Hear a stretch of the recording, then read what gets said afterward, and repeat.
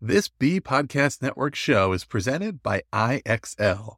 IXL's all-inclusive online teaching and learning platform simplifies edtech needs and accelerates achievement in 95 of the top 100 U.S. school districts. IXL delivers personalized learning across a comprehensive pre-K-12 curriculum, including math, language arts, science, and social studies, and it helps you assess student performance through actionable real-time insights at every level of your school or district. This one solution performs work that typically requires dozens of different tools. Want to find out why so many leading districts trust IXL? Visit IXL.com/BE. That's IXL.com/BE. We're proud to be sponsored by MyFlex Learning. MyFlex Learning is a scheduling platform that helps middle and high schools meet the individual needs of all students. Schools can easily create and manage time for flex blocks, win time, activity periods, RTI, counselor and teacher appointments, and much more. And with its built-in accountability tool and reporting features, MyFlex Learning solves your challenges around getting kids where they need to be and understanding how flex time is spent. Make your flex time work for you. Visit myflexlearning.com/BE to learn more and receive $500 off the first year. That's myflexlearning.com/BE.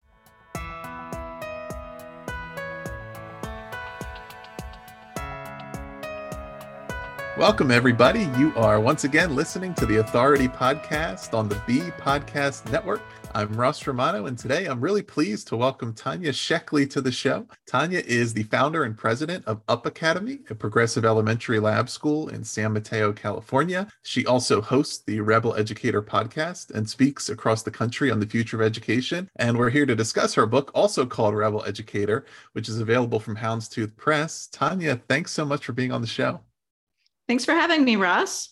I'm excited to talk. Yes, me too. And I think, a great place to start is what is a rebel educator? Because obviously it's the title of your book, it's your podcast, and you do go into some description of it. And I think that's a great thing for our listeners to hear. Yeah, a rebel educator is that educator or that school or district that is really challenging what has traditionally been thought of as education, trying new things, looking at new research, attempting new projects or new ways of teaching in the classroom, and really pushing the status quo of what we've done in the past and what we can do in the future. And that might be, that might be in the classroom. That could also be with seat time. That could also be with hiring practices. That could also be with leadership. It could also be with the way that we schedule our days and subject matter and the way we combine interdisciplinary subjects. So there are so many different things and different ways to go about it, but the core is resisting tradition and pushing the status quo. Excellent. Yeah, the thing I liked a lot about reading, even about this phrasing and how you described it is, I feel like so much of the discourse around education that I'm exposed to, and when we think about, there's people who fancy themselves rebels because they just kind of say negative things about education. Or you also have, I think, this feeling among a lot of educators who feel exactly the way that you describe, right? They're in it, they're trying to make an impact. They have all these ideas for things they want to do for students, and they feel stifled by the structure of the system and the way schools are set up and things that are kind of preventing them. And they may feel that their only option to rebel against that is to exit the profession or exit their school. But I really love the way that you're describing these opportunities to kind of rebel against things that aren't working the way they should within the schools and consider, okay, how do we reframe this around our passions? And I'm wondering, when you think about from the school leadership perspective, when we really do want this type of rebel educator working in our schools, right, being creative and innovating and thinking of ways to meet their students, what type of a culture would a leader want to create that encourages teachers to become rebels like this? I think it's a culture of curiosity. It's what we're looking for in our students and really trying to cultivate that idea that asking questions is good, that we're not looking for students who just sit in their classroom and be quiet and listen and don't ask questions, but that innate curiosity and that continual questioning is really a good thing. And how do we continue to foster that And if we want that in our students, we have to do that and cultivate that as a culture from a leadership perspective. So all of our educators should constantly be learning, and teachers love to learn. Like, this is part of why they came into the profession, because they love children, because they want to make a difference in the world, and because they love learning and trying new things. They're consistently, learning about new ways of doing things, new methodology. And a lot of times this is done in professional development in schools, with the best intentions for everyone to learn one thing. But when we can really open that up and listen to our educators the way we listen to our students, and have them learning the things that they want to learn, or having a pool of funds instead of coming in and saying, okay, we're doing this development on this day. Say, this is a day of development. What do you want to learn? Here's your pool of funds. Find a way to go learn that. Whether it's an online class, an in-person conference, a group that you could collaborate with and build a network, like really encouraging our educators to think outside of the schoolhouse box and the other things they want to learn and want to do. And that starts with the leadership really encouraging that. And also the leadership finding their own coach, and their own mentor and their own ways of learning new things. I know definitely myself as a school leader, I have areas where I'm lacking, and finding those coaches, finding those mentors, helping me get better at those things has made me a better leader. But it's also created that culture where my staff and our educators that are working with us are all seeing that I'm doing that for me too. And that's the expectation, that they continue to do that personal work as well. So creating that curiosity, creating that ongoing learning, creating an atmosphere where it's okay to make mistakes. We're not necessarily going to move fast and break stuff, but where we can make mistakes. And when that happens, how do we learn from that? How do we change our system or our process or our procedure or whatever it was that broke down? Or do we need to create something new because this was something that we hadn't foreseen coming because something has shifted or something has changed? So being nimble, being flexible, being open to that change, and continually going into it with a sense of curiosity. Yeah, those are all great elements, and that curiosity piece, I think, relates to so many different areas, right? I was recently chatting with author Jeffrey Benson about what teachers are looking for, and he talked about professional development and how schools, it's totally fine to have certain professional development that is everybody in the school is participating in, but then it's also a great thing to set aside funds or stipends for teachers to go out and pursue learning that they individually want to do, right? So they can think about, what am I really interested in? What do I want to learn more about? What growth am I pursuing? And how can I go out and learn about that and feel like supported to go and do that? I also just recorded an interview here with Amber Harper about teachers developing their own teacher brand, right? And saying like, reflecting on who do I want to be as a teacher? What unique self am I bringing to this profession? And how do I establish that? And those are all ways, I think, to develop that strong dynamic between school leadership and the teachers, to say everybody is really feeling like they're able to live out the career that they want to. And I also love, there was a line that stood out in one of the quotes about the book from Kyle Wagner, and he wrote, for readers, you'll learn how to build the kind of learning experience that made you want to become an educator in the first place. And this is something I've been thinking about so much lately as I've been talking to people about what we need to do to improve our teacher retention and attracting new teachers into the profession. And that thing that happens too often where there are these specific mission-driven, impact-driven reasons why teachers want to teach and why they go and work into a school. And then depending on where they are, there may be a lot of things happening that it's really quickly like, oh, I'm not able to do this is not why I was here, right? I'm not. And I thought it was so critical, and it's very clear in this book, even though you personally weren't trained as an educator, right? And you came to founding a school through a different pathway, the respect that you have for the teachers and the work that they do and the reason why they're there. And so why is it important to you to design a school experience that enables teachers to stay connected to the reasons why they got into education? I think a place to start with that is I have a quote as I was flipping through the book myself from a 16-year veteran educator. And she said, I can't pinpoint one, but I'll say my most memorable moments had nothing to do with curriculum or academics at all, and everything to know with doing I had made a difference for a student, whether in the moment or years later when they reached out to me. And that's like you mentioned, teachers coming into the profession and not being able to do the things that they thought they wanted to do. And I think a lot of times we think about curriculum or what's happening in the classroom. And I think a lot of teachers do come in and they're handed a canned curriculum and the full thing is scripted and it's scope and sequenced by the year and the age group. And this is what they have to do. And so there's not a lot of creativity. There's not a lot of room for possibility. There's not a lot of room for rebellion in that type of model. But when you can make class sizes a little bit smaller, create more time and space in the day for teachers to really get to know their students, and whether that's through something like creating a wonder wall in the classroom, which is a simple thing to do where students can put up a question of anything that they're wondering, from like we've had questions of why is the sky blue, how do cars work, how do frogs jump, what are the moons of Jupiter, right? Anything that the kids come up with can go on that wonder wall. And that's a time for teachers to connect and to really talk through the students' interests and see that they're being heard in the classroom. But anytime we can create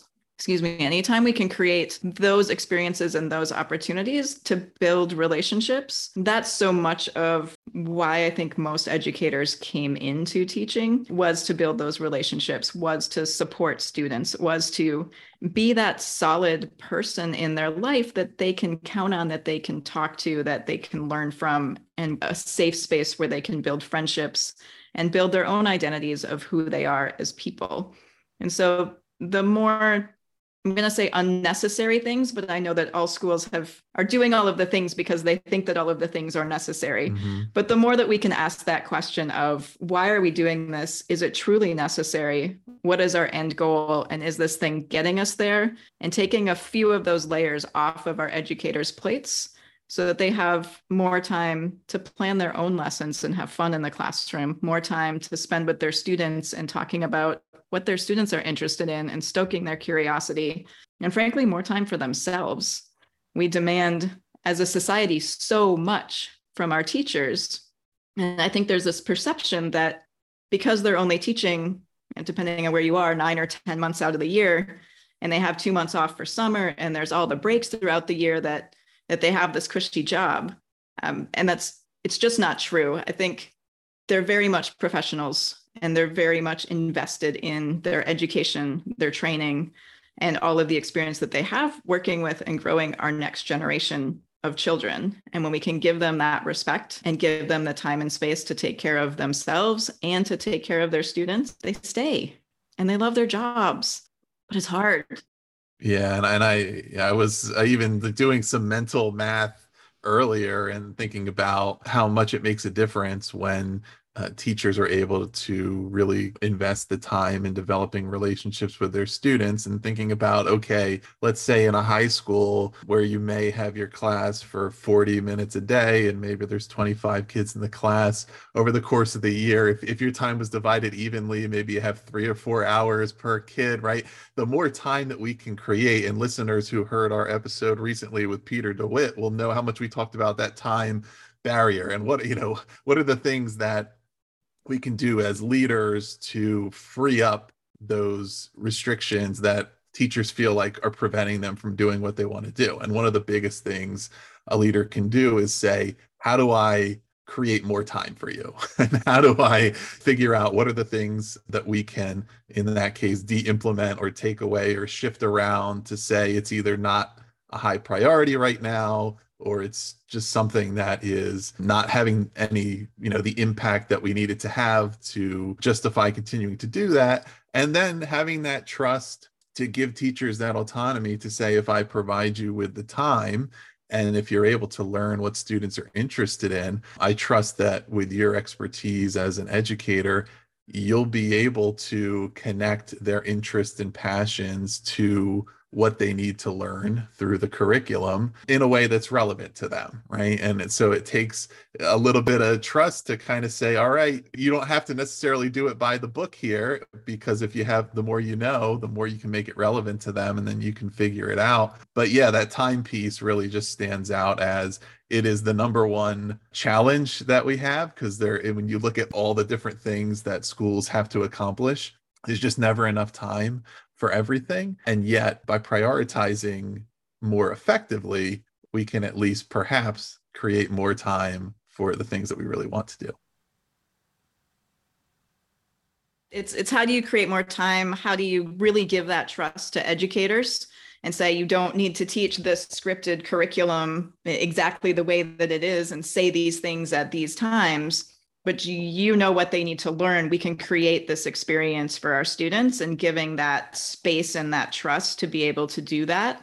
But that also takes more time, because now you are creating things and you're not just going off a book that was handed. And so this is another skill set and more time and more development and more planning. Why do we have 5 40-minute classes in a day with 25 students? What are other ways that could look like that teachers could still impart the knowledge or work with other teachers in the building to co-create longer learning blocks and deeper learning experiences that's going to cover the same material, but in a different way, and give them all a chance to collaborate, to work together, and free up a little bit of time in each of their classes as they're working together through that. I once had it described to me as someone who is a speaker or who leads workshops, right? I might go into an organization and run a 2-hour or a half day or a full day workshop. And I have hours of prep time to do that. I'm going to go in, I'm going to spend one day with their people, and then I'm done until, the next time we have set up, or the next organization, or whatever that is. But our teachers are essentially doing this and running those workshops and giving those talks 5 to 6 hours a day, every day for 10 months. And they need that summer because they're burnt out, because they are running on that hamster wheel as fast as they can while students are there. And they need that time to recharge, because if they didn't, nobody can run consistently at that pace. So how do we slow down that pace so that it is more attainable? And also, how do we as a society really value our teachers for the 10 months a year of work that they do, because that is a full year of work. I don't know a single teacher that's not working in the summer, or that's not working over winter break or spring break. They're planning, they're grading papers, they're thinking about their class, they're still putting in that mental energy that even if you're not in the classroom with a group of students, there's a ton of mental energy and planning that goes into how do I support my students' traumatic happenings? How do I help them work through this in the classroom? How do I support their relationships amongst their peers and help them work through whatever might be happening there? How do I help them develop a healthy sense of self and healthy peer relationships? And how do I model that with them? All of this is outside mental space that's far beyond, project-based learning or curriculum or any of those things, but our teachers are doing it all the time for our kids.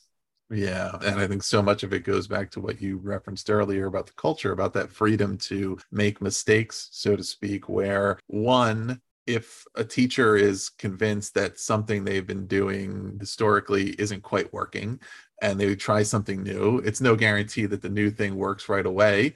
But that's fine as long as we recognize that and say, okay, we need to innovate again. Two, the job is that you're going to have a brand new group of students every year. So it's no guarantee that work before is going to work again. So it's that constant process of saying, okay, I need to keep tweaking what I'm doing to fit the students that are in front of me.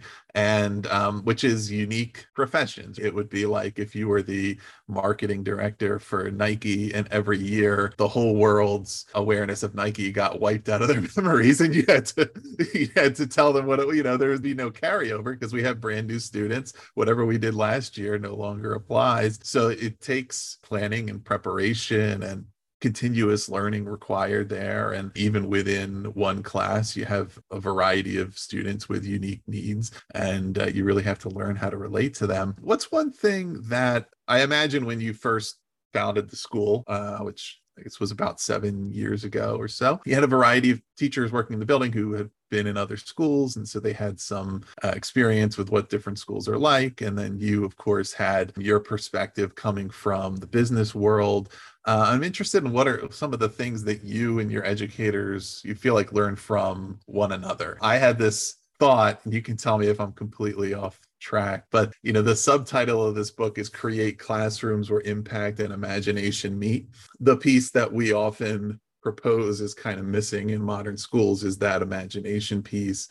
You have a Sir Ken Robinson quote in the book about that, about how all of the kind of innovations of humankind come from imagination, but schools aren't exactly structured to foster imagination. And so considering that perhaps the imagination piece comes from experiences you've had in different walks, and the teachers are saying, okay, here's how we take those new ideas and make educational impact. And I think about that because sometimes I see people having these one-sided, we can call them conversations, but really they're monologues about how schools should work. And they have all these ideas that they think are so imaginative. And it's like, if you're not actually talking to people who work in schools, like, how are you have to make them also practical. It has to work. I'm just curious from your perspective, what are some of the things certainly that you learned as you started really working with those educators, but also what do you feel like they've learned from you? Yeah, it's hard. It's a lot easier to just talk about education and all the things that you want to fix or that you think need fixing, but to actually try and do something different is a whole different beast. Yeah, and I, like you said, I came from the corporate world. I did not come from education, so I came in pretty much running the school like a business. We still run the school like a business, and expecting teachers to be like corporate workers. And teachers are not corporate workers, and teachers have expectations of a school being like a school. And so even things like teacher contracts, I didn't have teacher contracts our first year. Like, here's your hiring offer. This is your job. Like, you come in and you do your job, and we work together and figure out the best ways to do those things. And then you go home, and teachers have annual contracts, and that's what they're used to. And so that was one of my first learnings was, okay, how do I structure it enough like a school so that I can attract really high quality educators and they feel comfortable coming and doing the work because it's similar enough to a structure that they're used to. The flip side of that, this year we hired a bunch of new staff. We did 2 weeks of training. So we used to have teachers come in and I kind of share my philosophy and be like, you're the teacher, you teach, I run the business, and we work together in that capacity. And I just, in the beginning, I didn't have the knowledge or frankly, the leadership ability to really develop people the way I could have or should have at that point in time. And I think that's something that's fairly universal for lots of new entrepreneurs as they start a business. I saw a quote once that said, any CEO that started a business isn't qualified to be a CEO. You learn that those qualifications and you gain that experience through time and through experience. And so that was definitely one of my learnings is that, okay, I can't bring someone in and just expect them to do the things that align with our philosophy without giving them more background and more training and more information on how to do that. So we're at a point now in our school where we do that when educators come in, and we have a full, right now it's 2 weeks of training and philosophy and project building and background and team building. And getting back to your question, one of the team building activities we did at the beginning of this year was around DISC personalities. And also around kind of where we are on a human spectrogram on different questions. And one of our questions was our tolerance for risk. And as a new school, as a young school, as a nonprofit, as a startup, like there are a lot of things that we do that we just take the leap and hope that it's going to work. And where an older school, or definitely our traditional public schools that are such behemoth icons of our culture, and they're here and they're top heavy and so many people are doing the work and it's a well-oiled machine. We are the fast and nimble race car that sometimes falls apart on the course, if you will, versus the old steady Buick that's just plodding along. And so talking to our educators about where they fell in this continuum of risk tolerance, and a couple of them that have been with me for several years now said they started on the other side of the building out the door, like no tolerance for risk at all, happily doing their jobs. And now they're somewhere in the middle of the room. Like, yeah, we understand we have a tolerance for risk. We understand how it's exciting. We understand the choices that we're making. And like, we get to be a part of that, and we get to make those choices, and we get to take those risks. And there's not really, I mean, there is a very big price for large failure, but failure on the realm of, oh, I tried this activity and it didn't work, or I planned this project and these three pieces of it didn't really fit that well. Next time I'll do it differently, and here's how.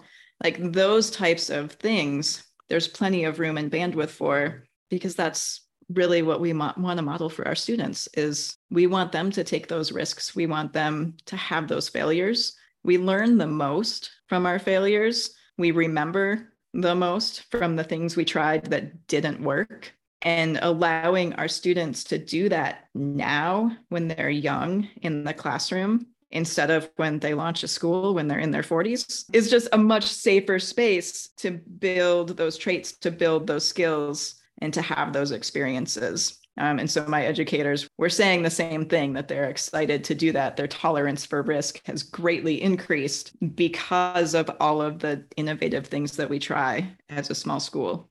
Yeah, I imagine one of the areas that requires continued close collaboration is around your, I would say, compared to what the status quo is, your ambitious approach to inclusive classrooms, which I think is something that you specifically had in mind when founding the school and saying, I have a particular vision in mind for what I would like this to look like, but it probably looked a lot different than what teachers may have been used to from prior schools. And I'm sure it continues to be iterative because, again, every group of students is different.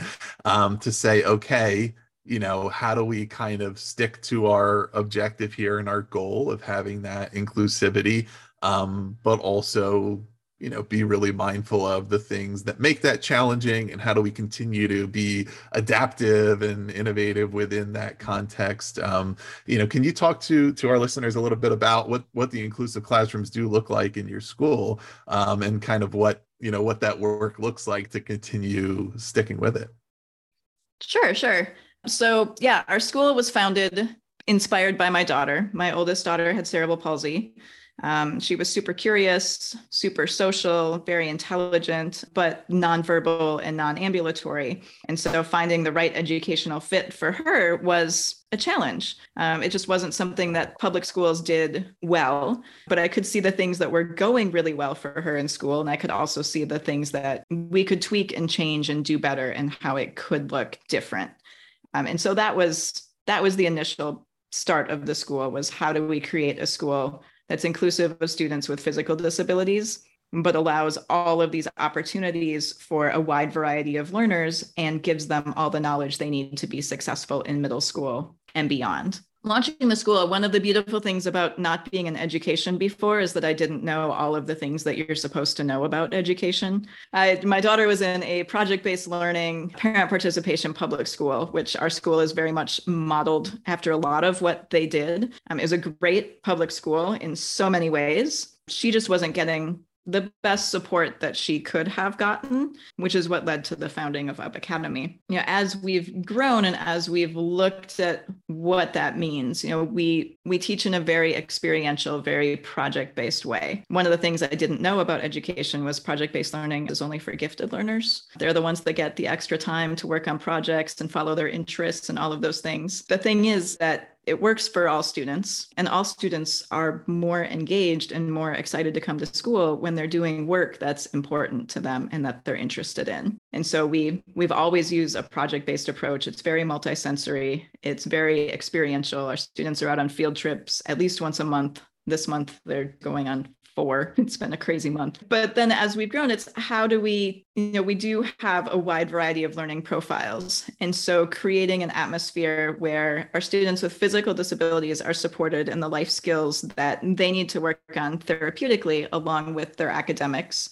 So all of that is fully integrated into the classroom with support. But also for the rest of our students, what happens when somebody's humming and somebody else doesn't like it when they hum, but they work better when they hum, but you can't concentrate when they're humming. And then there might be a student with sensory issues who has noise canceling headphones. So now we have someone who gets to wear headphones, someone who's humming, and someone who doesn't like humming. So when we just make headphones available to everyone and set up a few classroom agreements around how we use those headphones, now everyone's accommodated. The kids that work better when they hum can hum. The kids that get distracted can put on headphones. The kids with any sensory challenges that need the headphones have the headphones. They don't stand out. They're not being othered in any way. Nobody really notices or cares that they need headphones because everybody else is wearing headphones too. It's simple accommodations like this in the classroom that can make what could be a pretty chaotic learning environment. When you start differentiating lessons, when you start doing small groups, when you start doing project work,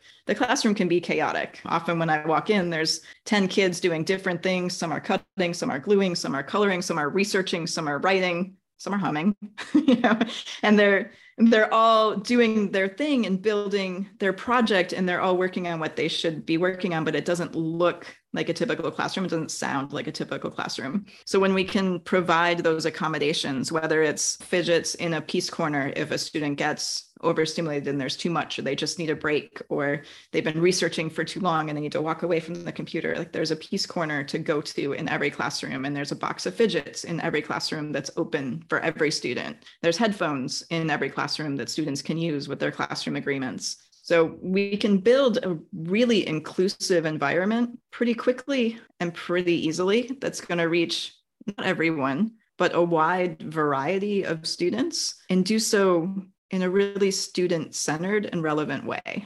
Yeah.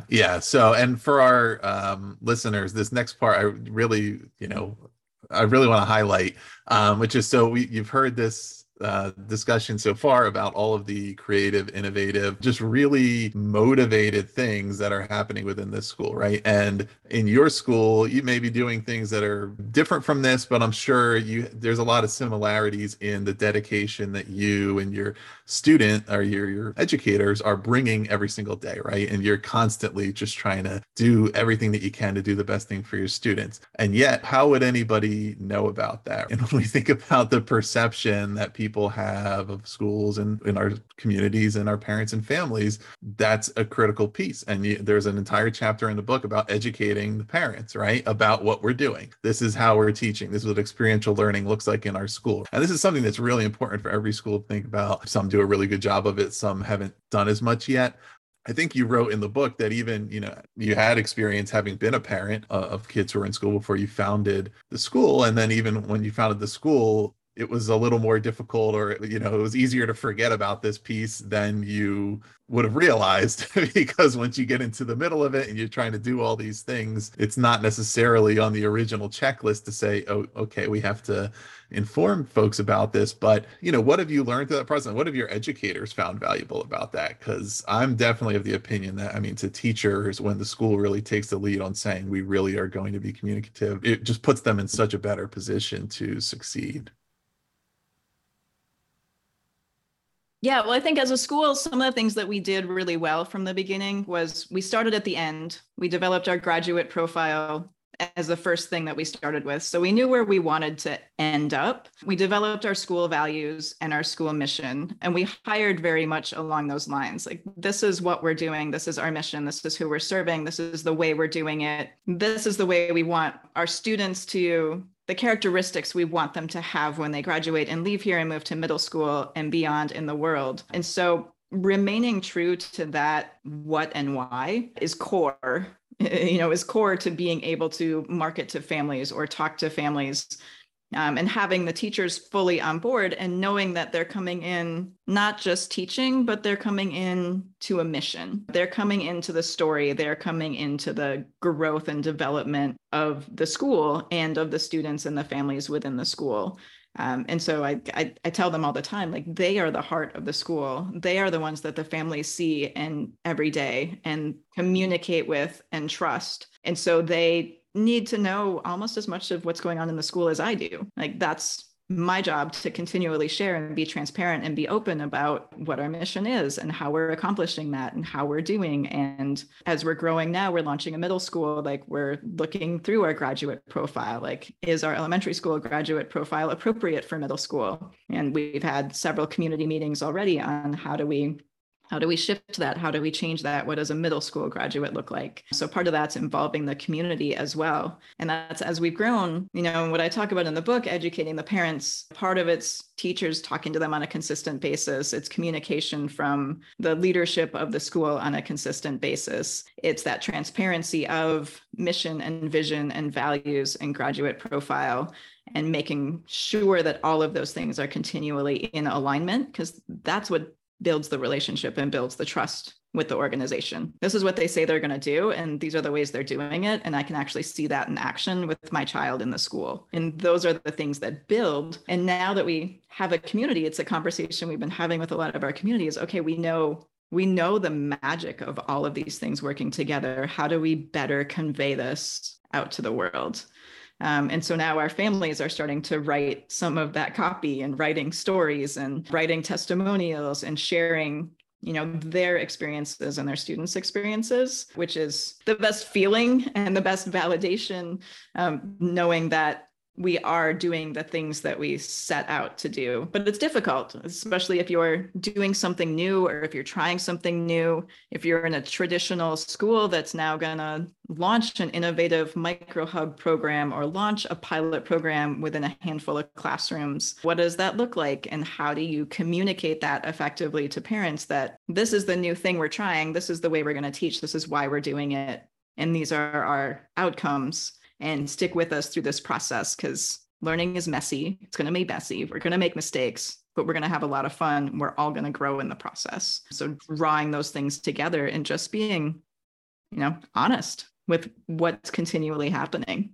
Yeah. And I think it tracks back to the idea that for a student and for a parent, that decision to be a part of a certain school community, be engaged with that school, be engaged in your learning, is a decision that you're making every day. Right? It's not a one-time thing, whether or not, maybe you're part of a traditional public school and you didn't necessarily feel like you had choice in where you're going to school, or maybe you did. Either way, that's still a choice that the school can invite you to make by what they're doing to consistently live out the mission, make what the mission is clear, demonstrate what they're doing, have transparency around decisions so that it makes an impression to say, oh, now I understand why we're doing this. So now I understand that this decision was made with me in mind. I think, what you have done with the full school themes follows along the same lines, to say this is another example of a way where we can be the whole school can be engaged in something at the same time, and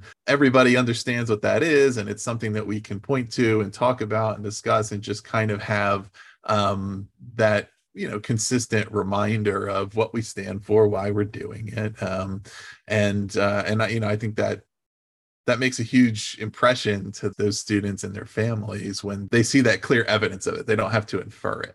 Absolutely. Awesome. We're getting closer to the end here, but there is another piece that I know, you had some thoughts on it, and it's certainly super relevant to so many conversations I've been having recently. And there was a veteran teacher who I think you had interviewed as part of the book around what would make your job better. And the teacher said, the ability to teach my subject in a way that builds confidence in my students and allows them to actually learn, think, and create, right? Which certainly I think we've talked a lot about. And then she concludes by saying, oh, and being treated and paid like a professional. And this is like a huge, huge thing. And I think this piece of being treated like a professional we've talked about a lot, because it's all those things that give the teachers autonomy, that respects their expertise, that allows them to create and try new things and really bring their unique selves to that job. But then that piece of being paid is a whole other thing. And it's huge for attracting more young, bright minds into the profession, and saying that we do have an educator shortage right now. We know that these teachers are so critical to ensuring that all students are able to have an education like this.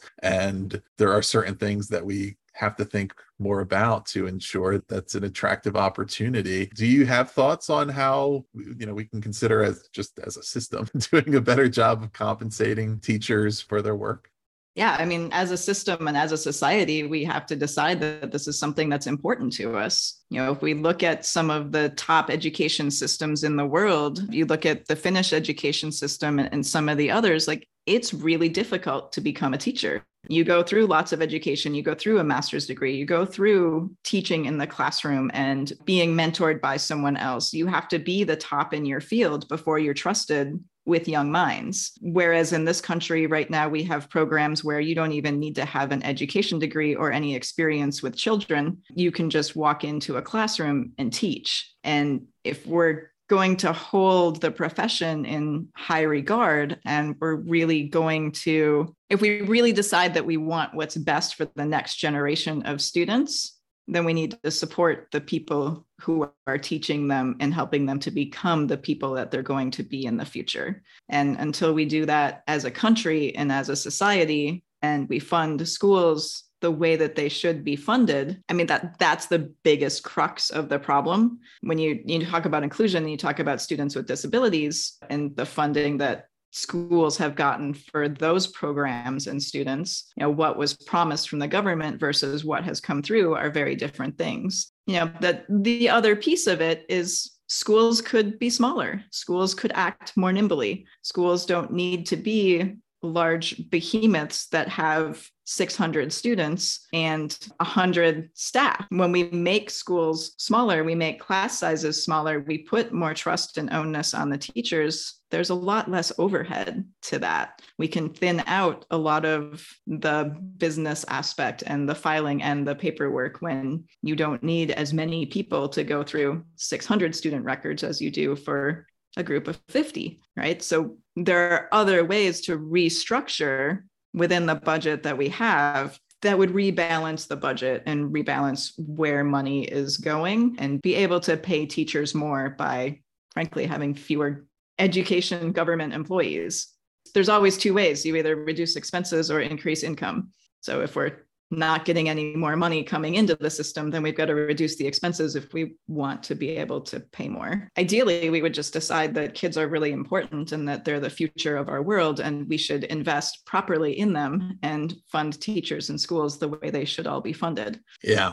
I can certainly agree with that. So one question we like to wrap up with here a lot of the time is, if somebody only has time to read one part of the book, or they have to figure out one place to start, do you have one piece where you would direct people to say, start here, and you'll get a good idea of what this is all about, and then you can read the rest later, of course, but try this first? I love what is the purpose of your lesson? And that's kind of the crux of, we've touched on it a little bit in this conversation of, why are we teaching 5 40-minute classes a day? Why are we teaching specific curriculum that's scripted? Why are we teaching things in these particular ways? And that chapter scratches the surface of it, as well as, what are we teaching and why? What is the purpose of that lesson? And I had an educator last year do some project-based learning professional development, and she was really struggling. Like, she had built out all of the activities that they were going to do and what the whole project looked like, but she was really struggling with the driving question of the project of, what is that driving question? What are we doing here? And I'm like, well, what are you doing here? She's like, well, we're planting a garden and we're going to watch it grow. We're going to learn about life cycles and we're going to learn about the weather system. Like, okay, but what's the overarching concept there? What are you teaching there? And as we dug more into that conversation, it came out to systems and cycles and seasons. And so her driving question worked out to be something like, how can we see the cycles of our world through a garden? Because you're watching a tiny ecosystem in a garden, and you're watching a full life cycle of plants, and you're watching the weather system cycle and the way that it helps the plants grow.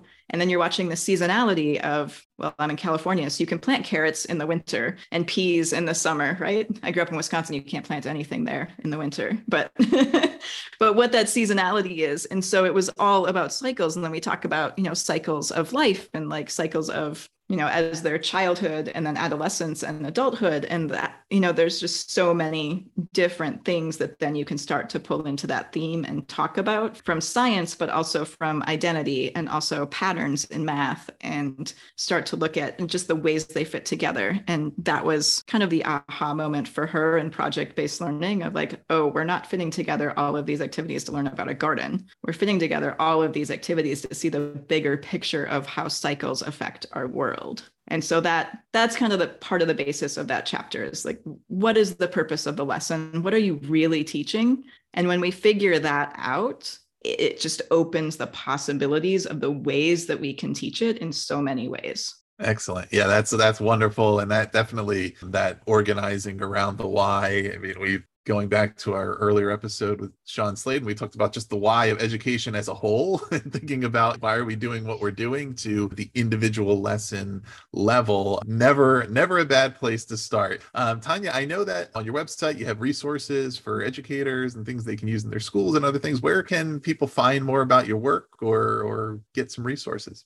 Absolutely. So our school that's in San Mateo, California, our website is upacademysf.com. You can learn more about our school and our programs and the things that we're doing on site there.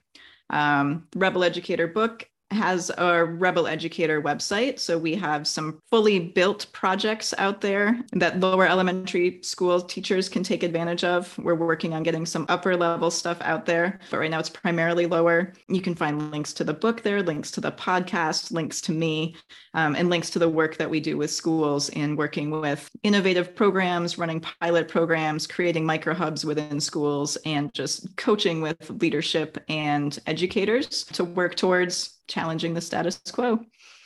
Excellent. Well, thank you so much, Tanya, for being on the show. We will put the information in the show notes about Rebel Educator, the book, and where listeners can find it, as well as the website and your other resources. Listeners, please do subscribe to The Authority for more in-depth author interviews like this one, or visit bpodcast.network to learn about all of our shows. Thanks again, Tanya. Thank you.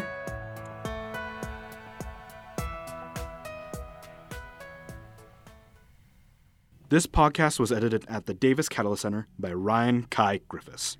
Album cover art was made by Natalie Harris. Do you want to simplify your school's technology, save teachers time, and improve students' performance on state assessments? You can do it all, but don't waste another minute. Head straight to ixl.com/BE to learn how IXL's research-proven teaching and learning platform can help you achieve all of these goals. That's ixl.com/BE.